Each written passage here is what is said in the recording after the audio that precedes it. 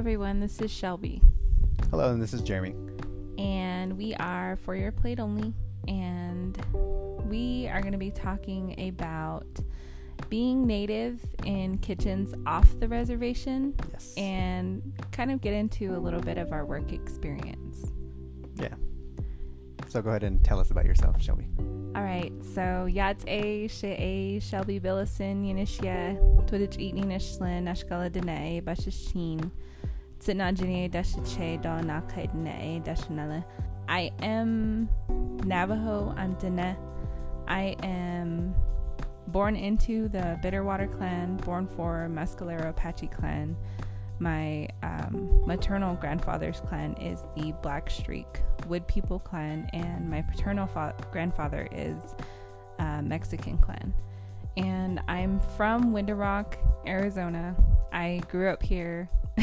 My umbilical cord is buried in Kintlichi, Arizona, and I am a res kid to the bone. I love it here. Nice. And you, Jeremy? Me, hello everyone. My name's Jeremy. I am half Zuni and 3/8 Laguna and 1/8 Isleta. I was born in Ogden, Utah. Surprisingly, you guys didn't know that. Well, I'm pretty sure a lot of people didn't know that. I don't think anyone knew that.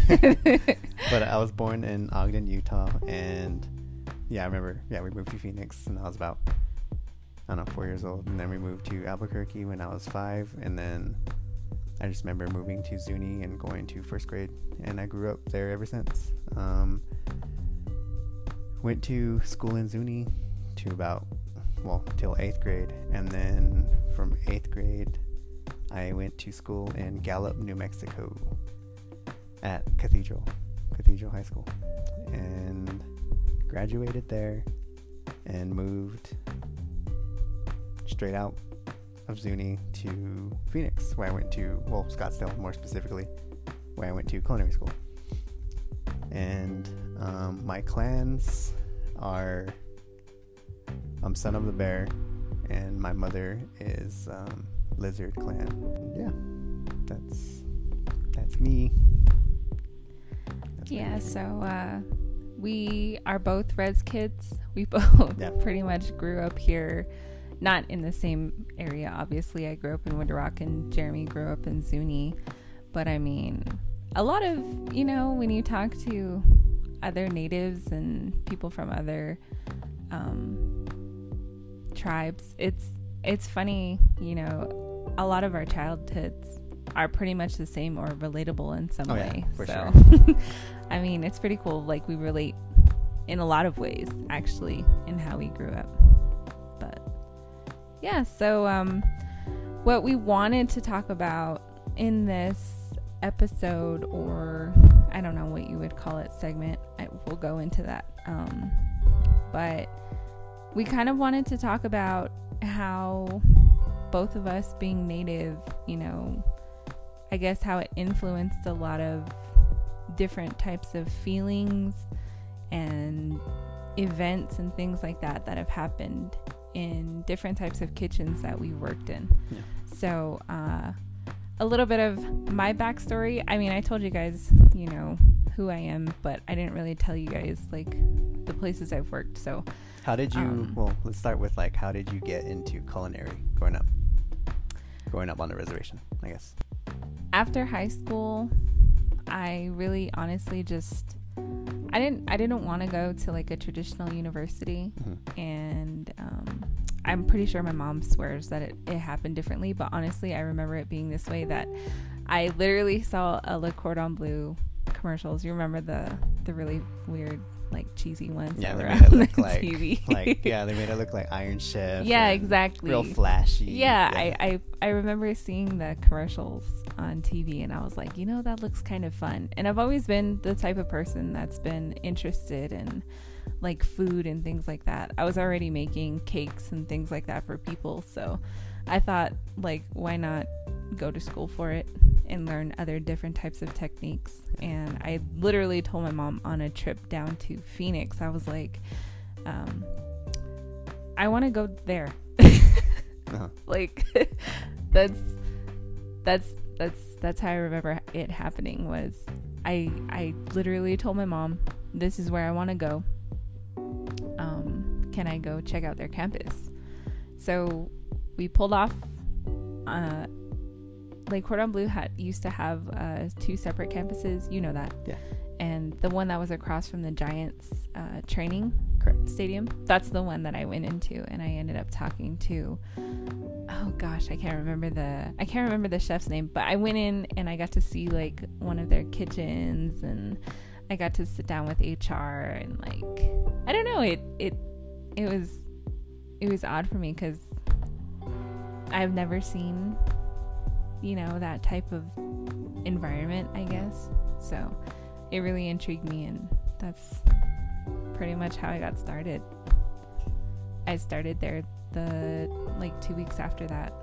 So Yeah, Yeah, very fast, huh? that's how I got into culinary. It just happened like super quick. Yeah. But yeah, I did go to culinary school. I was there for a couple years. Well, I was there for a year, and then I did my externship. I was hired at a 5-star resort in Idaho, a little town called McCall, Idaho. That was my first job. And then I ended up meeting a really great chef. He helped me out a lot. I was able to get another job further up north in Coeur d'Alene, Idaho. Mm-hmm. And then after that, I moved out to Virginia. I lived in Norfolk for a while, and then I moved to Hampton.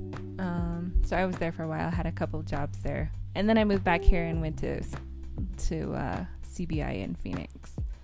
So I've been a few places, worked in a few kitchens. For those who don't know, different types of kitchens. CBI is Camelback Inn. Yeah, sorry, I'm talking to you guys like you should know these acronyms already. But yeah, I've been a few places. That's my work. Well, not super detailed, but you kind of get the idea. I've worked in a few places. But yeah. Nice. So what about you? Like I know where you've worked before, but I always like hearing your story because I think it's pretty cool the types of kitchens that you worked in. Because I haven't worked in like, I don't know if you would call you would call it a like fast food type place, but the burger place that you worked in. Oh yeah. Yeah. Oh, man, that was a roller coaster job. So I'm sorry. Go ahead and tell us where you Okay, where you've worked. So where I worked, actually, so technically my very first, I guess culinary job was actually I used to help sell hot dogs at Girly Motors in the summertime. I remember you saying that. Yeah, I used to sell hot dogs, and I don't know, it was I guess what people call easy money. But I sold hot dogs. That was like in high school. I don't know, it's pretty cool, I guess. I also used to detail cars on the side there too, but that's going off subject. And I was kind of pretty much same as you. I remember I heard about the culinary school in Scottsdale, and yeah, I got a brochure from them, and told my parents this is what I want to do, and they're all on board. So Did you start culinary school right after high school? Yeah, so actually, so I graduated May 2006, and I was already in culinary school by July, like the 1st of July, I remember. I had a couple months, so I graduated. I graduated in 2011 from Winter Rock High School, and then I ended up going to Europe for a whole month for like a trip, and then when I came back, my dad was like, "What are you gonna do? What are you gonna do?" And I was like, "I don't know." Did your trip to Europe inspire anything of your? Do you think it inspired your culinary? It did. Yeah? It did. Okay, and cool. It's crazy. I like just being back here. I didn't spend that long there, but I was there for a few months, and when I came back, I was like, "No, food doesn't taste the same." I'm like, my trip to Europe messed up ice cream and pizza for me forever. So what's the difference between pizza there and here? yeah, maybe we can get into that. Like most places in Europe, they use a different type of flour than we use here in the US. So That's interesting. even their bread is different. Like just the way that they make things, their experience, the type of vegetation that they have there, it's different. Like the family that I stayed with out there literally grew all of their own veggies and stuff like that in their backyard. Nice. You know what I mean? So being able to be exposed to that, where like your tomato sauce is made completely fresh, doesn't come from a can. It's literally from, you know, maybe like a farm less than an hour away. Oh, I bet. You know what I mean? Yeah. The meat's fresh. The cheese is fresh. Cheese is made there. Like, you know what I mean? It's just completely different than here. It's not like American pizza isn't the same. It's not the same. I haven't had pizza that fresh, that good since then. And gelato is, you can't compare gelato to That's one thing regular I ice would cream. gelato in Europe. I'm pretty sure it's not the same as what I've had like in Scottsdale or... I'm pretty sure you could find some good gelato spots in the US, different places, but it's just the way that it's made. It's really good. But yeah. Cool. Anyway, so when I got back, you know, I had like 2 weeks. Like 2 weeks after I got back from Europe, I was like, I want to go here. So yeah. So you did go to culinary school right after you got out of high school, and then really, how long were you there? Really quick. You can tell everyone how long you were there. In a culinary school? Yeah. For about 2.5 years, almost. Yeah, Mhm. about 2.5 years. Yeah, so Jeremy has his bachelor's degree. Correct. And I have a certificate, but hey, you know, I learned on the job. So, I mean, I think everyone who's been to culinary school is pretty much going to tell you the same thing, that they learned more on the job than they did for sure at school. Yeah. Right? Would you say that too? I think so, for sure. Yeah, for sure. You know, like, just, I don't know, a quick example, like in culinary school you learn how to like break down an onion. Mm-hmm. And they tell you to cut it a certain way. Yeah. And then like when I got a real job, well, like my first real like big kitchen commercial, like big kitchen Mm-hmm. with a bunch of experienced cooks, they, not one person, maybe, okay, also let me put it this way, not one person cut onions the way they taught you how to cut onions in culinary school. You can tell when people were fresh out of culinary school when they were cutting onions, because you were like, oh, like no one cuts onions like that, like like that takes too long. You know, there's other ways to go about it, but that's what experience teaches you. Right.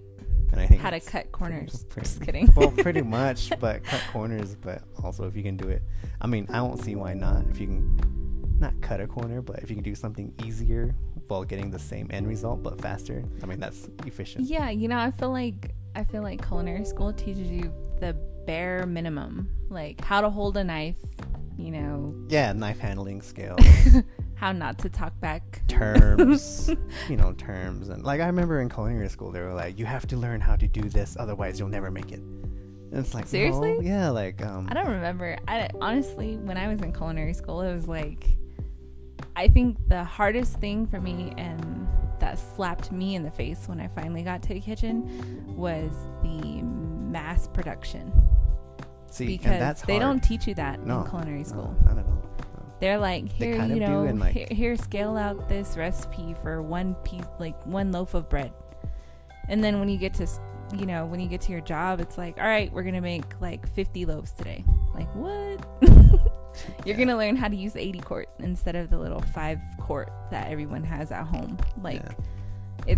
it is a different experience, and definitely a culture shock. For sure. Yeah. Like, I remember, like, one of the things in culinary school, like, oh, you have to learn these terms, like brunoise and, like, what these different knife cuts are called. So Yeah. you're, like, studying them, trying to memorize them for this test, you know. And then And then here you're, like, you go into the kitchen, and you're like, okay, so how do you want this cut? And they're like, small dice. Yeah, you're like, you mean mirepoix? Like, what? Huh? You know, and you have this guy who's a foreigner who doesn't even know these terms, or, you know, Right. like, you know, because there's all kinds of ethnicity in the kitchen and language, so it's like, There like, is. but Small one dice. universal thing is Yeah. small dice, large dice, grande, poquito, like. Yeah, for real. But that was, I thought that's really interesting. Mm-hmm. So for anyone who wants to know about culinary school, that's kind of at least that was my experience. Yeah. With culinary school, but you do learn a lot. Anyways, so yeah, I went to culinary school literally a month after I graduated, and then I think I got my first job that year. My first job was at this place, what Shelby was talking about earlier. It was called Blue Burger. Blue Burger. BLEU. Yeah, so if you're in, where was it at? Scottsdale? Blue Burger. Yeah, they were in Scottsdale. I'm not sure if they still are. If you were in Scottsdale around this time, 2006 or 7 2007 maybe, and you were waiting 30 minutes for a burger, it's because of Jeremy. Yeah. Just kidding. No, that was my first culinary job. Man, I remember I was so scared. I bet. I was so nervous. Mm-hmm. I've never cooked so many burgers for that amount of people, and it was one of those places. It was it was a privately owned, but it was they're starting off to franchise or chain. Yeah, it was starting off a small chain, and that was their first location. It was located in North Scottsdale, and it was by a Chipotle. I remember, because the Chipotle people would come over and we'd trade food for lunch, because we get tired of eating burgers, and vice versa, and they get tired of eating burritos. But I remember that was a place where we used to get a really big lunch rush, and we would cook hundreds of burgers within mostly an hour, right? But 2 hours at most. And yeah, I think that was the first time I would get anxiety from cooking. I didn't know what it was at the time, but man, I'd freak out, get real sweaty, for lunch rush and stuff. And but I worked with a guy that taught me a lot, and yeah, I don't know. I didn't work there too long, though, to be honest with you. I didn't like the management, and I know this isn't a way to quit a job, but this was the only job I quit this way. Was I didn't go back. I quit because I didn't like the management there. It was too hostile. I did the same thing. And I think I just didn't go. I was like, no. But yeah. I guess at that time I was young and I was too scared, and I didn't know I didn't want any confrontation, I guess you can say. So I just kind of I know it's a big no, but yeah, I learned from that whole situation. That's what you got to do, right? You gotta learn from these situations. So yeah, I guess if you're not happy, then you go somewhere where you are happy. I'm sure. But I wasn't the first one to walk out of that kitchen. I was working there was 3 walkouts. We gotta make another episode about just kitchen experience. Yeah, kitchen stories. Yeah, that'd for real. Cool. Okay, so after Blue Burger, where did you go? So after Blue Burger, I got. Well, I think it's been so long, but I worked at this other job. I got another job at this place called Red Soup Cafe. That was very interesting. Red Soup Cafe, that was, again, my second job. And how I got hired there was I was waiting at school in the lobby. Mm-hmm. And this lady came in and she was like, "Can I talk to you?" And I was like, "Yeah." And she was like, "We're hiring right now, my husband and I. He has a restaurant." And she was like, "I want you to work for us." And I was like, randomly. Yeah. And I was like, "What?" Was she watching you or something? I don't know. That's what I was wondering. I was like, "What do you, huh?" I was like, "There's just something about you." She was, "I don't know what it is." And then she was like, "You can come by tomorrow, whatever, and look at the kitchen and meet Takaki." And for people who know Scottsdale area, it was right in the heart of Old Town Scottsdale. More specifically, it was right in front of this horse water fountain.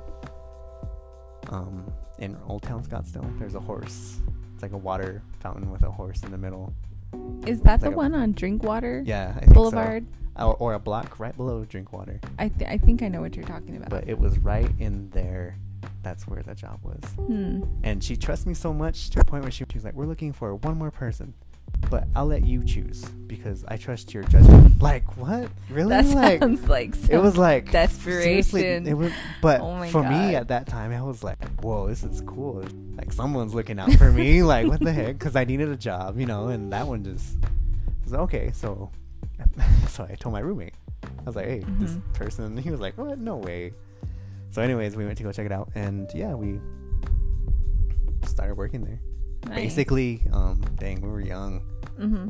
Again, my second job, but we were pretty much running that kitchen. Mm-hmm. That was a whole learning experience itself too. Right. So you were there for how long? For about a year. A year? Maybe a little more than that, but I'm pretty sure it was about a year. No, it was about, it was a year. Yeah, because I was still in school. You know, some of the issues that you ran into there, we got to get into too. Yeah, that's, I mean, again, kitchen another stories. Kitchen story. Yeah. Okay, so after Red Soup Cafe, so now you have what, like a year and a half? Yeah. So I was in school about a year and a half now. Okay. And then I needed to, I guess my externship was coming up, and I remember I was driving by, going to school, and on my route I always drove by Camelback Inn. And one day they were having a job fair there. Mm-hmm. So I was like, oh, like I'll go. So I got my portfolio with all my school pictures, and I wish I could find my portfolio with all my pictures. and, I don't even know where I put it. And when I did that, I went to the job fair, and then I went to the job fair, and I was there gung ho, like super excited, and got there, and I got interviewed by the executive chef at that time, and he asked me, how much I wanted to get paid. I remember I told him $12 an hour, and he was like, oh, okay, like yeah, we can do that. So he was like, you can start tomorrow. Like, It was like real soon, I remember, because they had just renovated. And I got there, and I started working, and then I found out, like, in my orientation, that I was getting paid $9 an hour. but I was like, yeah, I'll take it. It's a job. There's a resort, big kitchen, and I was okay. So, and then I ended up doing my externship there and finishing school, and then And that's not it. Jeremy ended up working there for almost 10 years. Yeah, too long. No, he worked there for 10 years. I did. Yeah, and that's also where we met, and that's where I ended up working for the last 5 years. So yeah, and now we're out of there, and we're back in Winter Rock. Yep. And we're trying to start our own business, or we're in the middle of starting our own business. So yeah.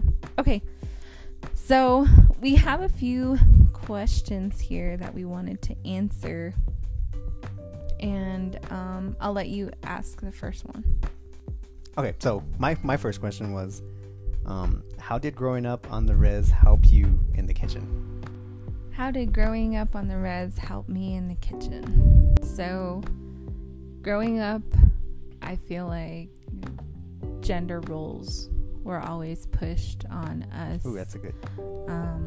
I don't want to say pushed, but it was expected, I guess. I just remember growing up, all of the men being outside, being put to work, doing like hard labor, things like that, and inside were always the women, my grandmas, my aunties, my mom. And my grandma would get mad at me a lot, and she would say things like, girl is not supposed to be playing outside with other boys, or she'd be saying, you're not supposed to be playing with your brothers like that, or you need to come inside and learn how to cook, otherwise you're gonna starve when you get older. Learning how to make bread, that's that's something that I feel like Navajo, like a test, right? Like, yeah, it's like your final test to see if you're actually no, it's like a test for all women. And I think it's funny because people you know, like even today, people are always joking about like new relationships, right? So when my brothers get into a relationship, my mom's always like, does she know how to cook? Does she know how to make bread? That type of thing. That type of gender role, you know? Okay. And so when I grew up, I was always, I'm going to say forced. I don't want to say forced, but I'm going to say forced. I was always forced to be in the kitchen, you know, helping my grandma or helping my mom. And I learned how to cook when I was 9, 10. Simple things, learning how to make biscuits, how to make bread, how to fry potatoes, you know, small things like that. And when I got older, cooking was something that I guess it's something that I feel like I'm good at, you know what I mean? And I feel like it was because of how I was raised. Okay.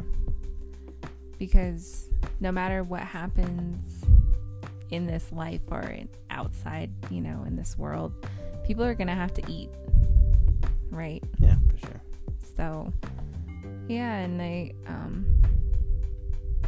I feel like that those lessons that your parents teach you when you're younger, like I said, you know, different tribes, like we all grow up kind of different, but most of the time it's similar, right? So when we talk about how tough your grandmas are or your grandpas are on you, you know, that those lessons and those teachings, they stay with you, you know. For sure.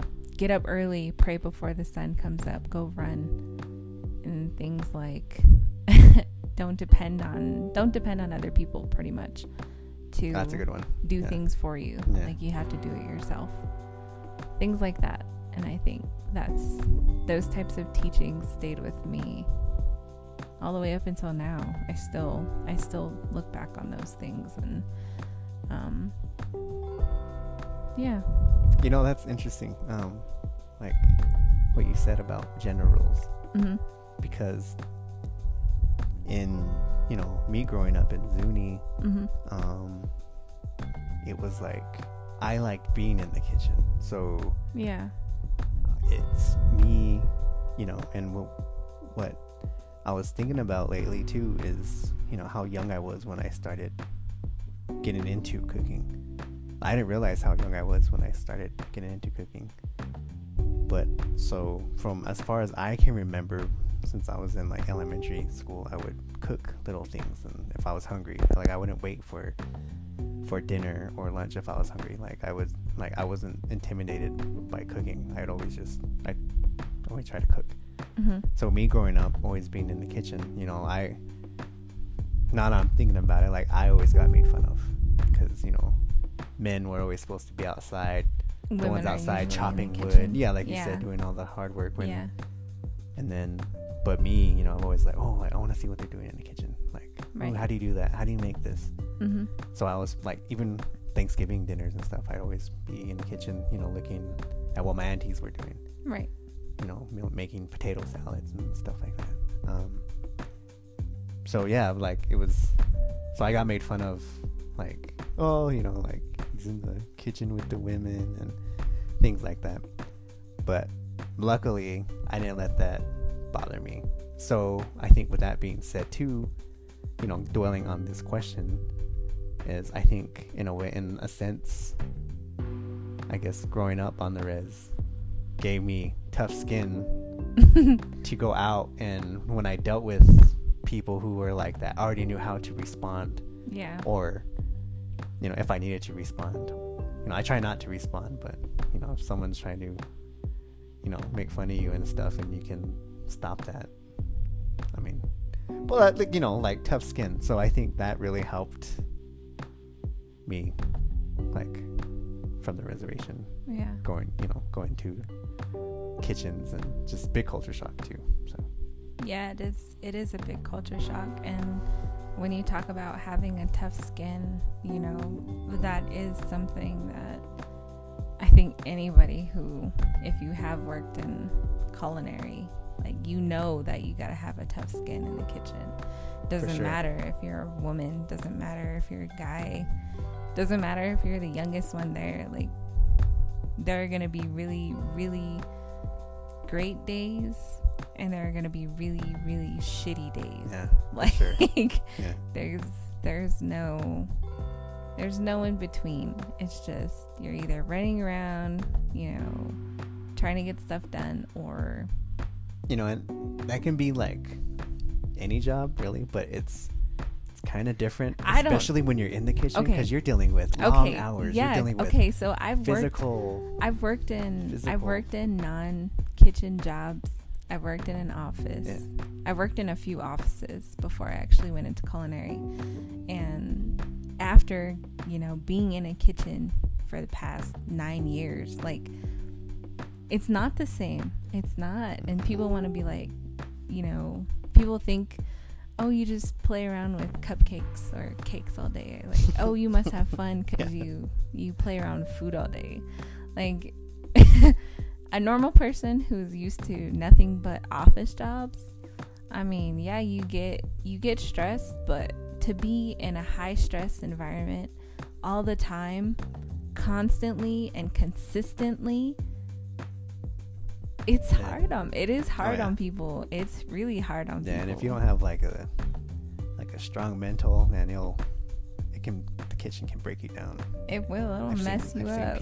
I've seen quite a people, break down, but that's what the walk-in's for. Yeah, you gotta go scream or cry, go into the walk-in for a little while. For those not in the culinary field, so there's a term. Go cry in the walk-in. Line cooks and chefs use, like go to the walk-in, like the walk-in refrigerator, where it's pretty much a soundproof environment when you're in there. So, like, I've caught my chef, my old chef, he'd go in there and he'd be in there greedoing, screaming real loud. Yeah. And you're like, oh, you all right, man? He's like, yeah, I just need to get that out. The chef from my first job, when he needed to yell at people, he would take them into the walk-in. Oh, yeah. So every time you saw the chef going into the walk-in with people, it was our freezer. But every time he would go in there, you knew that those people were going to get their asses handed to them. Like, you knew. Yeah. Okay. So, let me ask you this. This is something I think we're going to have to expand on, because there's no way we can talk about all of the issues we've had while working in kitchens, but what were some of the issues that you've come across while working in kitchens off the reservations? In reservation, I say reservations because I'm talking about both of us, but in regards to culture, people, racism, discrimination. I think as far as being discriminated against, I don't think I was, but however, you always hear this term, the reason why you got promoted or whatever, it's because of status quo, like, oh, they have to pick people of color to be management, so it's diverse. Oh, okay. That kind of thing. They have to have a certain percentage of yeah, I mean, BIPOC I don't know, people. Yeah, I know what you mean. That kind of thing too. But I can't say that for sure. But that's one of the jokes that would be going around. What about you? Maybe it's just because I've worked in a few different places. Yeah, maybe, because I know I was only pretty much one kitchen, but different positions though. Yeah. Like, as far as like, because I started off as line cook and I grew with that company. When I left, I was supervisor, and I was supervisor there for about 5 years. Yeah, so half my time there. So I don't know if you guys have seen our pictures before, but Jeremy and I, a lot of the times we get mistaken for Mexican, and this has been something that it happens to me a lot. So not regular, but things like people will try to talk to me in Spanish, and I have to tell them, like, I don't speak Spanish. They get mad at me because they think I'm Mexican, but Yeah, like you're trying to, like you're ashamed of being Mexican. Yeah, You don't want to talk to them in Spanish. Yeah, that's a whole different thing. But okay, so like the first kitchen I worked in McCall, Idaho. It's this little town. It's like a vacation home town, I guess. It's on the lake. It's like 99% of that town is white, and literally like 1% is probably diverse. Okay. When I lived there, I only saw one black person. There were 2 Mexican guys. One of their names was Johnny, and I can't remember his brother's name, but we worked together and they were twins. And then there was me and then one black sous chef. Mm-hmm. That's it. Everyone else was white. So when I got there, there was this ongoing bet, and people were trying to guess my ethnicity, and the bet was up to $200. Dang. And people were guessing, oh, she's Ethiopian, oh, she's Mexican, oh, she's Chinese, Mongolian, or you know what I mean? Yeah. Like there were all of these guesses, and my boss pulled me aside one day and she told me for people who aren't working in kitchens, you might think that this is super like bad. It is bad. I mean, yes, it is bad, but you might be thinking that this is cause for like termination and cause for somebody to go and quit. Like you might be thinking to yourself, like, I would have quit a long time ago. And I understand that because, different ethics in the office workspace versus like a kitchen. But I when we tell you that you need a thick skin in the kitchen, we're serious. Like, you need a thick skin in the kitchen. And when I say like I really wanted to do this as a profession, I didn't care what people thought about me. I didn't care what people said about me. I was there for the food. I was there to learn. I was there to expand my knowledge in patisserie and all things baking and pastry. You know what I mean? Yeah. So my boss comes up to me and she's like, she pulls me aside into the walk-in. So people thought she was going to yell at me. But she was like, I need to ask you something. Like in secret, she's like, I need to ask you something. And I'm like, what? She's like, what's your ethnicity? I looked at her and I'm like, are you fucking kidding me? Like, you don't know? You don't know what my ethnicity is? And she's like, no. She's like, I really want to win this bet. She was like, so when you walk out of here, make it look like I was mad at you. And I'm like, are you fucking, like, no, I'm not going to do that. Mm-hmm. And I told her, I'm Native American. She's like, I thought so, but I wasn't going to say it because Johnny swore that you were Mexican. She was like, so it put doubt in my mind. I was like, there's really a bet going on right now about my ethnicity. Wow. That happened to me at my first job within the first couple of weeks that I was working there. And other types of issues, God, we got to go into that, like kitchen stories, and there's too much to talk about seriously. But yes, I've encountered discrimination, racism, harassment, like anything you can think of, really. Like, it's pretty much happened. And maybe too that the culinary field is still a very male dominated profession, and for women to be in the kitchen, your skin has to be extra thick, like, and that's a big culture shock too. It is, because think about it, you as growing up on the reservation, like you were saying earlier, you're in the kitchen, you're supposed to be in the kitchen helping out, making bread, learning how to make butcher and all that stuff, right? Yeah. And then like me, what I was saying earlier, you're supposed to be helping outside, doing quote unquote like man work, or hard labor and stuff. Then we go to the city, to the kitchen, and it's almost like it's totally flipped Yeah. Like, I'm like, whoa, like, there's a bunch of guys in here. Yeah, and there's hardly And women. where are the Right? women? And, you know, the guys are real, like, macho and, you know, oh, you know, yeah, Mhm. you know, like, oh, you know, I like, you know, I don't know, just real macho place. And I can see what you're saying, how it's, like, very male dominated. It is. So when you think about, you know, like, if you're listening right now, some of the shit Jeremy has been through versus some of the shit I've been through, it's different. It's not going to be the same because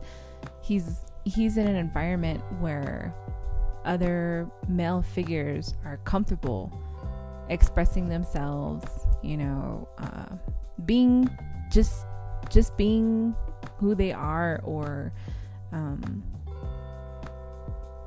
I don't know how you would say it, being a guy. I don't know. I don't want to group all guys in one category, but for some reason it seems like a lot of dudes are okay with being super macho in front of other guys. You know what I mean? Yeah. But yeah, in other kitchens I've worked in, it's pretty much a male dominated space, except for when I went to Virginia. I worked for 2 females that had their own company, so both separate. One was a black owned company, and she had a cake, basically a franchise. She started from the ground up, and you know, now she's on Food Network, and it's really dope, you know. But the other lady I worked for was literally her, if we were talking like in cartoon, like her arch nemesis. And this lady worked across the water from her, and it was so weird how this all happened. Like, I ended up getting a job with this other lady, and she's white. Ran into a few issues with her. Not a few, a lot. She was very racist, and I think it's just there again, culture shock. You know, people coming from lines of slavery and things like that. Literally, huh? Like, literally. I had a customer one time. This is a kitchen story too, but I'll just briefly go into it. Go ahead. I had a guy come in one time. I was working, and he's like, "Hey, family," and I'm standing. I'm like brand new, you know what I mean? I'm looking at this guy like, "What do you mean family?" Like, he's talking like, "Oh yeah, I get everything for free here. You didn't know that?" And I started laughing because I think this dude's joking with me, right? He starts grabbing stuff off the shelf. He's like, "I want this cupcake," and I'm like, "No, I can't do that for you." You know, he doesn't look anything like the manager. Mind you, the owner is white. She's Southern. And this guy that came in, he's black, and he looks very different. Just different. He just looks very different. And I think to myself, like, no, there's no way. He's like, "Oh, they didn't tell you. They didn't tell you." He was like, "So your owner," I'll just call her Pat. I won't use her actual name. Mm-hmm. He says, the owner of this big shop, Pat, she used to own my family. Wow. And I'm looking at him like, what do you mean by own? Mm-hmm. You know, completely like just ignorant. Like, you didn't know. Like, it was just, ignorantly thinking. I'm like, what like, are you huh? talking about? She used to own your family. And he's like, yeah, her family owned a plantation, and her family owned my family. So now I get everything free in here. Uh-huh. And I'm thinking like, oh shit, is this really happening? Like, is this really happening? Yeah. My manager came in. I told her, hey, what's up? Like, this is what's going on right now. What am I supposed to do? She's like, oh yeah, he comes in all the time. You can give him a couple free things. And I'm like, oh my God, you know, like. Wow. Anyway, so I ended up quitting that job just like Jeremy quit the Blue Burger. I completely just walked out after about 7 or 8 months of being there. I was literally the only brown person that worked for this lady, and she treated me like shit. I didn't get promoted even though I was the best decorator on their team, and I made a couple of friends there, and even they were saying, you know, it's weird how I guess I was being treated. She literally tried to get me to cancel my flight back here to the res because one of my family members had a cancer scare, so I had to come back, and she was like, no, you can't leave. Just very odd, you know. And I just told her, like, okay, I'm leaving. Just cold on, like no this emotion, is not just I'm not gonna put up with this anymore. So I left. And then, you know, when I moved back to Phoenix, in the kitchen, of course I had problems, and you know that. Jeremy and I actually met in Camelback, at Camelback, or CBI, in 2015, right? Yeah. 2015. I just Camelback Inn was a very unique place, and with lots of really good memories and a lot of shitty memories. And yes, also, you know, I went through a lot of stuff there too with upper management and immediate supervisors and things, so I'm not really going to get into that. But yes, discrimination, racism, again, it happens in the kitchens, and I've endured it pretty much in every kitchen that I've been to. So yeah. Wow. Alright, so I have another question for you. So let me ask you this. How do you feel about, like, quote unquote traditional food, like on the reservation, and preparing it now that you've moved back to the res, in regards to your culinary experience? We were just talking about this, and I really do believe that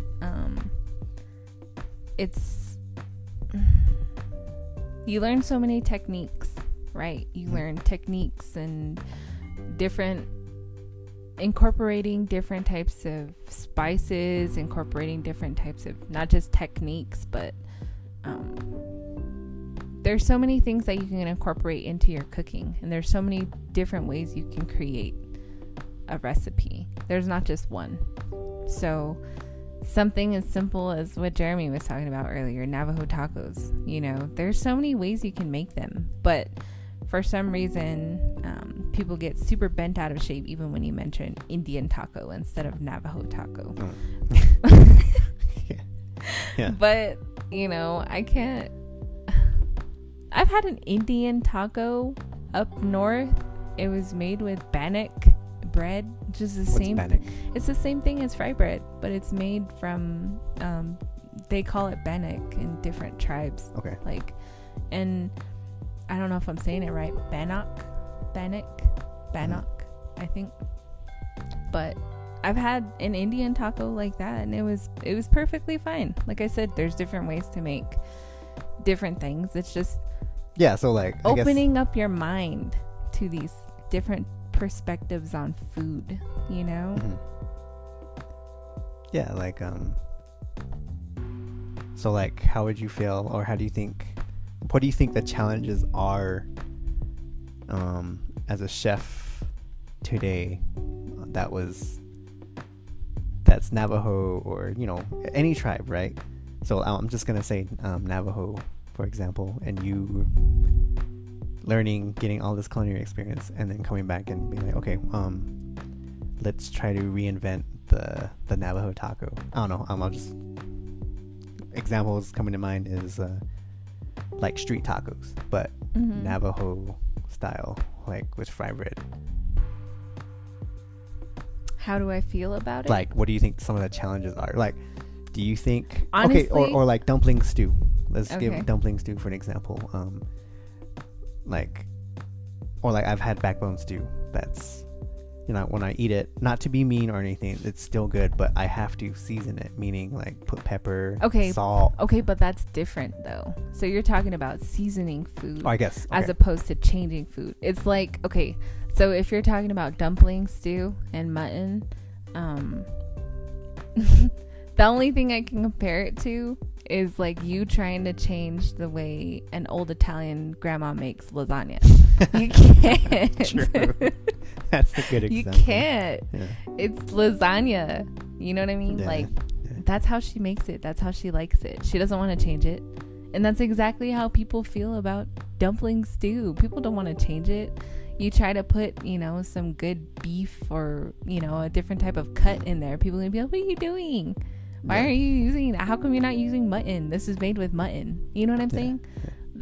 It's changing people's perspectives, or you can't change a person's perspective, but you can show them a different perspective that might, somehow influence theirs. That's all we can do. And I mean, how would you feel if somebody tried to reinvent Zuni bread? Oh, I'd be so mad. I love Zuni bread. Don't mess with Zuni bread. But, on the subject of Zuni bread, that's one thing, I wish I learned growing up when I was still in Zuni. While I had the opportunity to go outside and, watch them make the dough and, their starters. Or, you know what I want to know? How many, like families have a starter?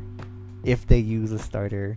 For like if they save it. And if they have it, and how old the oldest sourdough starter. That would be really cool. Starter is in Zuni or Pueblo, in Laguna Pueblo. That would be really cool to figure out. I think that would be awesome. Do you want to explain to them what a starter is?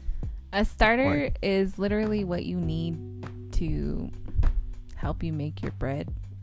People sourdough? Use starters for sourdough, which is what Zuni bread is. Yes. But Zuni bread is... It's like for life. Zuni bread is life. But yeah, Zuni bread is made in their ovens. Homemade. They make it during the winter. So if you're ever around Zuni in the winter and you see all the smoke in the air, it's not from a house fire. It's from Zuni bread. And if you can, go over there and ask someone if you can have Zuni bread, or if you can pay them for Zuni bread, because when it's fresh, it's so good. It's so good. Yes. Really good. It's one of the best things on this earth. But yeah, I honestly, I think, especially now, you and I don't want to speak for you, but I feel like we're learning that coming home and trying to show people something new is like a whole different monster than trying to create some crazy 5-star dish. It's challenging. It is challenging. Yeah. But I think we're chipping, getting some new I think so too. Ideas out there, or flavor profiles, or at least inspiring people to try something different. Even if we can just do that, that's very... I'll take that too. Right. Because, that's...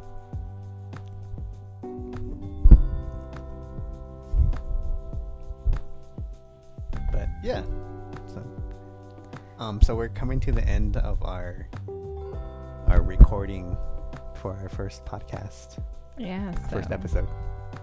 Next time, I don't know what we'll be talking about, but I think these kitchen stories, and I think we can start a kitchen story segment. Maybe to elaborate some more on that would be really cool. We can do like scary kitchen stories, dramatic kitchen stories, funny we might have to make it into like a 2-part or 3-part series, because oh my gosh, we have a lot of stories. But yeah, so thank you guys for listening with us. This is a start of many conversations, topics. It's really us just talking about other things that we've already talked about, but it's always really cool to bring it back up. So, or different perspectives and right. Yeah. So, speaking our culinary mindset from native to native kids growing up here and coming back Well, guess. yeah. But yeah. So thank you everyone for listening. And yeah, Have a my good name is Jeremy. day. My name Yeah. is Shelby. And we will see you in the near future. Thank you. Bye.